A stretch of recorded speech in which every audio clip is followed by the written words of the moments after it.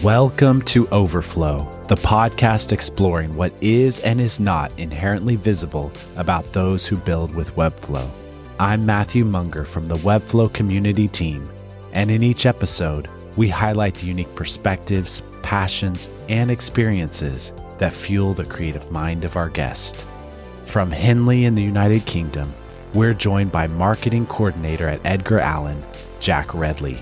Jack is an irreverent marketing aficionado and podcaster, extracting insights from failure with his guests on Webflow.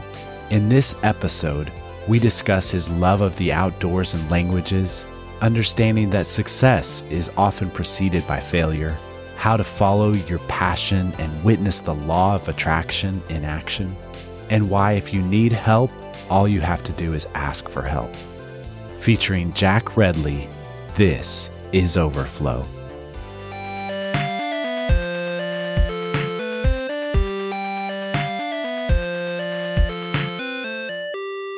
Hey, Jack, thanks for joining me today. Hey, Matthew, thanks for inviting me on. It's a pleasure to be here. Let's start off with learning a little bit more about you and who you are. Yeah, sure. I always struggle giving an introduction because I don't really know what I do. I do loads of random things right now. So I work for Edgar Allan. I am a marketing coordinator. I essentially help organize competitions, write articles, do interviews with their clients for case studies, all sorts of different things. And then I also have this podcast called Webflow, where I ask intrusive questions to successful Webflowers about their 3 biggest failures to learn how they got to where they are, basically. And where are you located? So I'm in Buenos Aires right now, but I've very recently decided to come back to the UK just because there's some family stuff going on. I'm located in Buenos Aires currently. What drew you to Buenos Aires? What do you like about it there? I basically got offered a job with Edgar Allan on the condition that I was in the same time zone. So that kind of narrowed it down. And then they actually have a team in Buenos Aires. So I kind of came to join them in a co-working space in Buenos Aires, basically. What do you like to do there? What are kind of your favorite things or places? I eat a lot of empanadas. What kind of empanadas? Cheese and ham. There's a really nice chicken one that I eat quite often. They're way too cheap. And so I'm stuffing my face here, which is not good. I'm in an area called Palermo, which it's a really kind of busy, bustling area with restaurants and bars, and it's a really nice area. But I really enjoy visiting outside the city on the weekends. So there's an area called Tigre, which is in the north. And I'm actually going to Bariloche next week, which is way down south by flight. I think I'm going to be doing more hiking and kayaking and stuff like that. I love being outdoors. I love shutting my laptop as much as I enjoy doing stuff on the laptop, if that makes sense. When I have time off, I'm like, let's get out there and do some cycling or whatever. So yeah. And you mentioned that you're going back to the UK. What do you like about it there? I miss sarcasm. I think that's one big thing that I miss from not being in England. I feel a little bit like I need to go back to the UK for that as much as be close to family and the kind of basic fundamentals of human nature, I guess, as well. Going back to your roots. Yeah. So what does your workspace look like now that you're kind of traveling and more mobile, I assume? What's important to have with you? I've got this little mic, which I have done podcasts in Italy and Spain. And yeah, I kind of bring it with me at the expense of underwear or whatever else I need. So it's a bit desperate. Laptop, trusty old laptop, very old, doesn't work very well. I kind of just work from wherever there's a desk or a chair. I'm not always traveling while working, just in case anyone from Edgar Allan is listening to this. I'm in my flat right now, which has big open windows and there's a lot of natural light. But then there's also a co-working space that I go to quite often to work in when I don't have so many meetings. Do you like to listen to any music or anything while you work? Yeah, I am constantly listening to stuff. If I'm not writing articles and I'm doing something that's more like visual, I'll be listening to podcasts. Love High Performance Podcast, How I Built This, Founders Podcast, your podcast, Emily's podcast. I listen to Great Designing Podcast.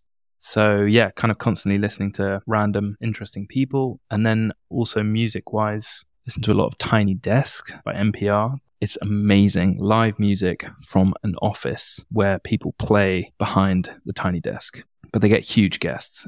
Do you have any other hobbies or interests, things you like to do when you're not working? I am actually practicing the trumpet. I practice the trumpet every day just because I hate my neighbors. No, I'm actually trying to get good at the trumpet because my brothers thought it would be really funny to get me an instrument because I'm like the non-musical one in the family. And they were like, oh, if you could play an instrument, what would you play? And I was just like, I don't know, maybe the trumpet. And then they actually got me a trumpet. Do a lot of five-a-side football, so playing that every week. A hobby that I want to get into that I'm not into currently is pottery. There's this really nice cafe near me where they have all this beautiful pottery that they serve coffee and pastries on and all that type of stuff. And all the cups and plates are beautiful. And I'm like, I want to know how to make this. So yeah, that's a hobby that I'd like to start. Eating, cycling, sport, languages. I like reading as well. I think that's pretty much the gist. I know you say you're an open book, but surely there's still something that would surprise people to learn about you. One thing that might surprise people is that I studied languages at university. So one of my random interests, which I don't talk about very much, is that I studied Spanish and Portuguese at university. And I lived in Brazil for 6 months. And I lived in Spain for 6 months. So I love languages. And despite studying them for a long time, I'm still terrible at them. But I'm generally quite good at impersonating people. I think that comes from this whole language thing. And I think it's also really helped with the podcast because you got to be approachable and welcoming enough with a stranger in order for them to trust you to tell you strange things about them. So I guess maybe that's something that people don't know about. I think it's just my silly sense of humor that I like to do impressions of people. And I think also just mimic body language because I find a lot of communication is not actually about the languages that you learn as much as understanding how people move and how people talk. And I try hard to fit in with different people by mimicking how they move and how they talk. What is your role that you mentioned earlier and how do you describe what you do? So for Edgar Allan, I basically do social media, article writing, I do interviews with clients, I organize competitions, and I try and help the community stuff as much as trying to get clients and trying to do content marketing on Edgar Allan's behalf. And then with Webflow, it's a lot more focused on podcast, articles, and newsletter. So essentially what I do is I try and help, I guess, younger me at the start of freelancing. Because what I find is that Webflow University and Webflow resources are generally quite focused on the nuts and bolts of how to create a hero section, how to do these animations, whatever. But I find that freelancing a lot of the time is actually a kind of mental battle, a bit of a psychological thing to manage. And that's kind of what I really wanted to uncover. There's also a lot of people on social media saying how much money they're making and how great they are, which as much as I think it's important to celebrate success, it's also important to highlight the fact that there have been a lot of bumps along the road in order to get to that successful place. And I think that's kind of critical for people to understand not just where someone's at, but where someone's been. Because a lot of the time, people have been very unsuccessful before they're successful. And I guess part of the podcast as well is about making people aware that they are going to fail, but it's not the end of the world. I think when you start Webflow, there is quite a steep learning curve with the platform. And I think it's such a shame when people are like, yeah, I'm not good at this. It's like, you're not good yet. You're going to fail. You're going to get rejected by clients. You're going to get ripped off by clients. You're going to partner with this agency and they're going to mess you around or whatever. But that's part of it. And it's accepting that failure is going to happen, I think, is a really powerful thing to acknowledge. Being a marketing coordinator and being a podcaster, how is this different from what you might have imagined you'd be doing in your life? Well, I was doing Webflow freelancing. To be honest, I wasn't very good as a freelancer. I found there's so many different aspects to freelancing. It's not just about being proficient at Webflow in order to do what the client wants you to do. It's also just the whole sales and marketing and accountancy and all of that other stuff. Having a work-life balance. You know, I was working all the time as a freelancer. I was quite worried, wasn't sleeping well because of money. I'm not very good at the whole money thing, asking for money. There was a lot of different aspects to what I was doing before, probably weren't that healthy. And I think that's partly why Webflow has been maybe more of a success than I expected it to be, because I was the guy that needed Webflow. Right. And I'm the guy who's asking questions on behalf of other people that maybe are struggling a little bit as a freelancer and need maybe some quite basic questions answered, like, how do you get your first clients? And they're not necessarily technical skills so much as just freelancing know-how that maybe isn't talked about enough.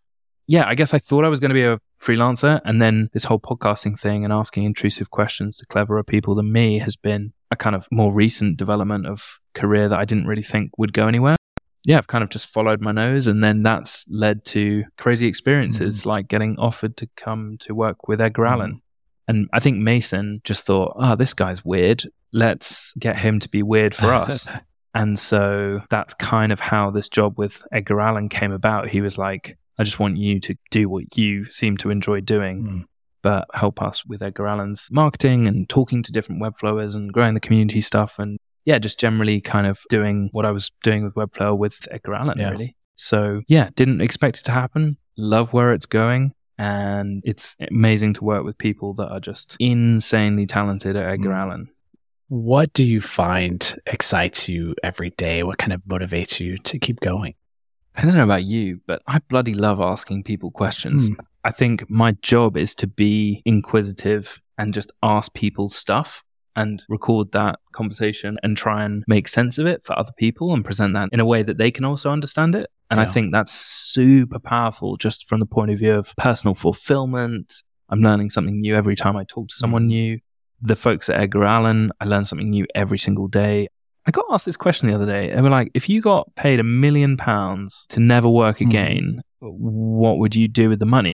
But I honestly think I'd want to do what I was doing if I wasn't paid. I mean, I don't think you can do something like, asking people for interviews for over a year unless you really love what you do. Like, if you ask yourself, what would you pay to do? What opportunities would you pay to have in a work sense rather than, what would you pay to avoid? I think that's a good sign. If it's something that you want to do just because you want to do it, then I don't think you should necessarily be motivated by ulterior motives. It's just a thing that you want to do. And if you follow that, then the money will take care of itself to a certain extent, I think.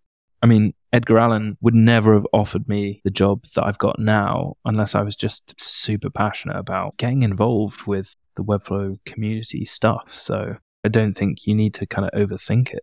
I'm really big on just following whatever is in front of you. And, if you're interested in, I don't know, Pilates or whatever, just do that, share that, and crazy stuff will happen because you'll attract like-minded people and this law of attraction that I don't know how it works, but I really believe in it.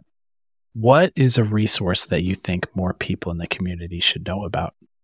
Ali Abdaal's podcast. He recently did an interview with a woman who wrote a book called Squiggly Career. I listened to that podcast last night. Super insightful interview.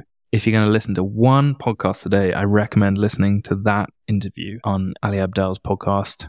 Book-wise, I recently read David Ogilvy's book, Confessions of an Advertising Man, I believe it's called. Really interesting book, which I think if you are trying to understand human psychology, which might be to get clients, it might be just to understand people better, I really recommend that book. If you want to listen to music while you're working that's going to get you going, I recommend checking out Tiny Desks. One of my favorite ones is with a band called Karangbin. Random name, beautiful music.